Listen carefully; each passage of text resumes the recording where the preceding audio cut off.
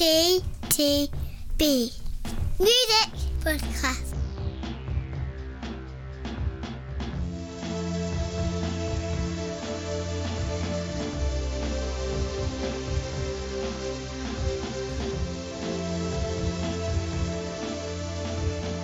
Well, it's the end of the year. There's times we used to do this podcast when we'd do the Christmas one and this one at the same time. Yeah, so how come that didn't happen? It was What because, were we doing? No, it's because we had to do a previous one and the Christmas Christmas one one. at the same time. Wow. So therefore, because we were falling behind on reviewing records. But then we got ahead, but then we've immediately fallen behind. Yeah, so now, I see, right. So now it is May. So I'm wondering what happened to our 2021 choices. Well, indeed, yeah. Just say here that we've done this list and we both are very good and kept to lists that we made at the time rather than Yeah, I kept mine pure. reassessing what we thought, because actually it wouldn't have made it. I don't think it would have made it. Certainly, it wouldn't. When I'm looking at my list that I made, it probably wouldn't have made a huge difference, but there definitely would have been some chopping and changing. There's in my top 20. There is that's yeah. So therefore, in our overall Around Christmas time, I remember reviewing the list. I did tweak a couple of things, but I pretty much stuck with it. There is one album in my top 10 that I would definitely move higher now, but I'm glad I haven't because I'm a purist. Oh, so now you said that. You need to name what this is just before you even get to think what would have been higher in your top 10. I think it would be self-esteem, prioritise pleasure.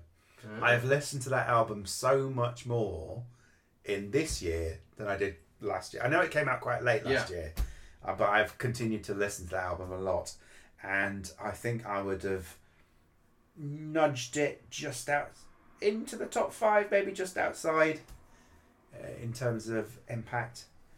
So I think Casey Musgraves might have suffered a. She might have been my one that slipped. Oh no, controversial. But can I just say, while we're on the subject of my list, everything from about position 9 to position 2 was easily in my top 5 last year. Yeah. And if numerically it was possible, which it isn't obviously, I would have defied the laws of mathematics and they'd have all been in the top 5.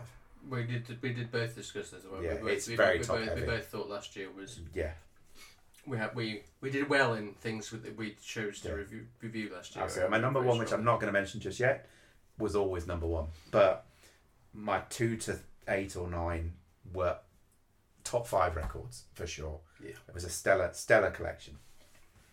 Well, because we want this to be a shortish podcast, And we do. Shut up. We're basically going to our combined top 20. Uh-huh. We'll run through and we'll stop and talk about things as and when we need. Yeah. So number 20 in our combined thing is Poppy Flux, which was album reviewed quite late on last year. Who was an artist that was very Nin influenced. As recall. And we both thought it was quite a fun album. Above that, the first of 2 entries, the Veronicas. Because they released 2003, Veronica's Godzilla. That's at 19. Veronica's Human is at 17. Interestingly, I kind of preferred Godzilla to Human. You were the other way around. Yeah. But you had it higher up, so therefore it is higher up. Actually, I had Godzilla at number 21, which I included just to be awkward. In between those 2 Veronica albums is the Jane Weaver album Flock, which was something we listened to quite early on last year. Yeah. One of Birmingham's finest, as we discovered. Reznor, Ross and Batiste, because I didn't include them at all. Yeah. Are only at 16. So even though the soundtrack was fantastic, it has to be said, still really, really good. Awesome soundtrack. But I don't tend to go back to soundtracks very often, as to be said, when I'm in a listening mode. Little Sims, which we did listen to again, which is pretty much at the end of the year roundup. Sometimes I might be introverted at 15. Dave for All Alone Is Together at 14. Which I both thought was a really, really good album, and he I snuck into my top 10. Yeah, it followed up a really good debut album with a solid follow-up. That was solid, absolutely, in a good way. Yeah, and someone that's certainly of his genre, and particularly from a UK perspective, certainly top of his game. Low, which is the one we reviewed at the end, same year, same as Little Sims. I put in, you didn't, which is it was just outside for me, outside. Hey What, because it just finished the year well for me. It was that kind of loud, kind of feedbacky guitar thing that I'd been missing for a long time. It was like excellent. Song 2 we reviewed just moments ago. Yeah. On the latest podcast with 9, we're at 12, and that was definitely a case of back to what we were talking about on the previous podcast. If you listen to the previous podcast, full of soul, funk, just it was a really good album. Just interesting stuff. Yes, I listened to it again from last week because good luck downloading that one. We can't buy a single by vinyl because the vinyl went definitely. You can still get it, can't you? Somewhere. Yeah.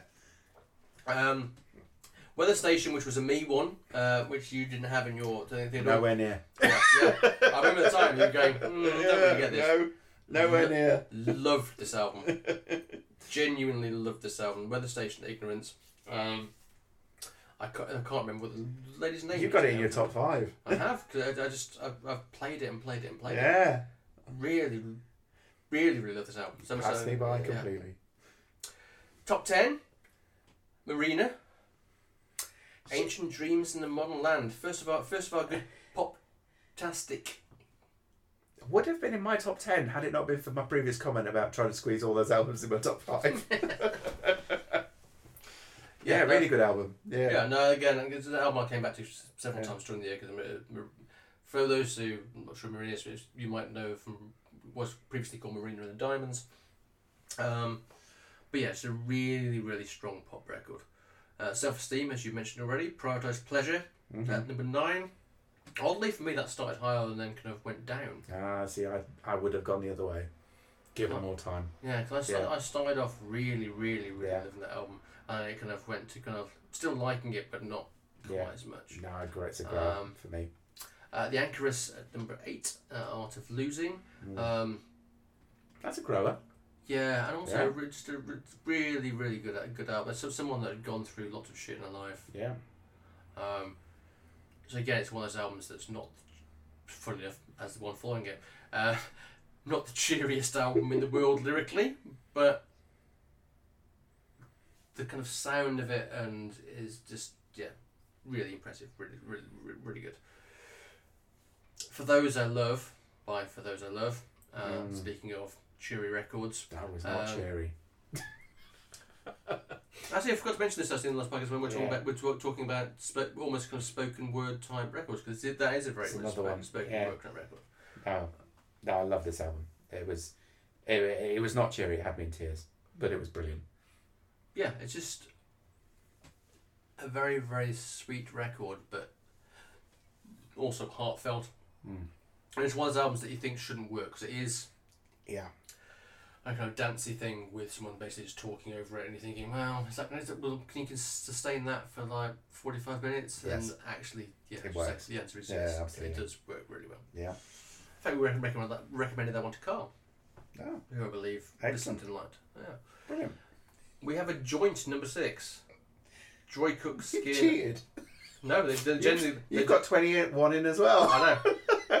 But they were generally. Cause I started. Do you know what? No. I started one word down. Yeah. But they were genuinely at the same points.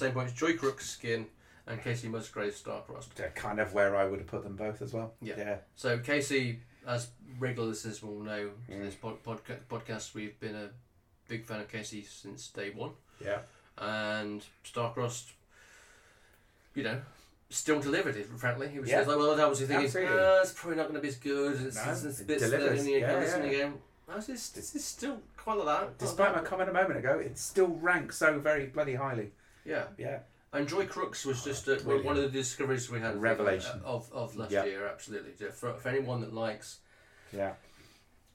any kind of just relaxed, kind of laid back kind of soul singing, soul pop singing. Joy Crooks is where you should be going, because this album is just I mean, any of the albums, with Joy Crooks and any of the albums you're about to mention could have been number one. Yeah. Yeah. In fact, in any year, absolutely. Yeah. John Grant's number 5, Boy from Michigan, which you had much higher than I did. I still thought it was good, but again, it's back to what you were saying. We both had that kind of thing of having literally 8 albums stuck that could have been in any position, and I'm sure I had this higher at some point during the year. And that was the thing. It was a really good album. Return to form. Yeah, absolutely. Absolutely. Yeah. And it reminded us both, I think, of why we fell in love with his music on Pale Green Ghosts. Yeah. It's just, we were there again. The Homesteady Open Door Policy at 4. Again, this was an album I think we both had that thing when it came out at the start of the year, and then other things went on, and you almost kind of like forgot how good an album it was. It's really good. You can imagine go, this is good, yes. I mean, we had one of their albums number 1 several years ago. We did. This is better. Hello. Yeah, it's just it's just a really, really solid rock album. Yeah, from start to finish. Our top 3, all women. Or at least from a vocals point of view. Number 3, Halsey, If I Can't Have Love, I Want Power. So this was Halsey, who was a previous winner of our Album of the Year prize. This this was her working with Trent Reznor. This is I can't help but think this is a Halsey album. It's also a Nine Inch Nails album. Yeah, it is a bit. But that's what's brilliant about it. It's a proper collaboration. I loved it. What's interesting, my daughter, who you might have heard in the previous podcast, my daughter who's 12, her number 1 and 2 albums would have been our number 2 and number 3 albums. I got you. Okay. Yeah. Yeah. No, I can completely see that. Yeah. Number 2 is Churches and Scream Violence, which for me was my number 1 album, and I thought, actually, in a similar way, funny enough to our number 1 album, it was an album that took them one step further than the previous album, and for me at least, Churches Scream Violence was the perfect indie synth album. Yes. For they're a band that kind of come across as being totally synth based, but when I listened to this album, and me and my daughter went to see them live. Yep. And it was very much an indie rock kick. Yeah. It really was. Just terrific record, terrific tunes. Yeah. No, this and the Halsey album, number 1 albums, definitely. Any other year. But our number 1 album There's got to be one. Wolf Alice and Blue Weekend. I'll be honest with you.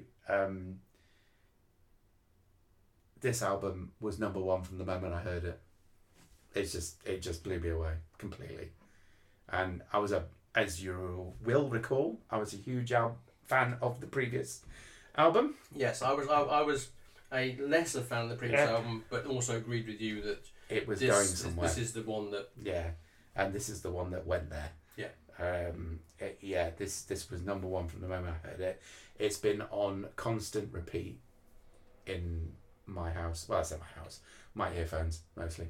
My headphones. Ever since. And Halsey and Churches were there, but this just blew them out of the water. It's stunning. And I think, as we reflected in our last podcast, the rise of the indie rock female-led sound is probably almost certainly a consequence of the success of this band and this album. They're going to be, well, they are huge, but they're just going to continue to be bigger.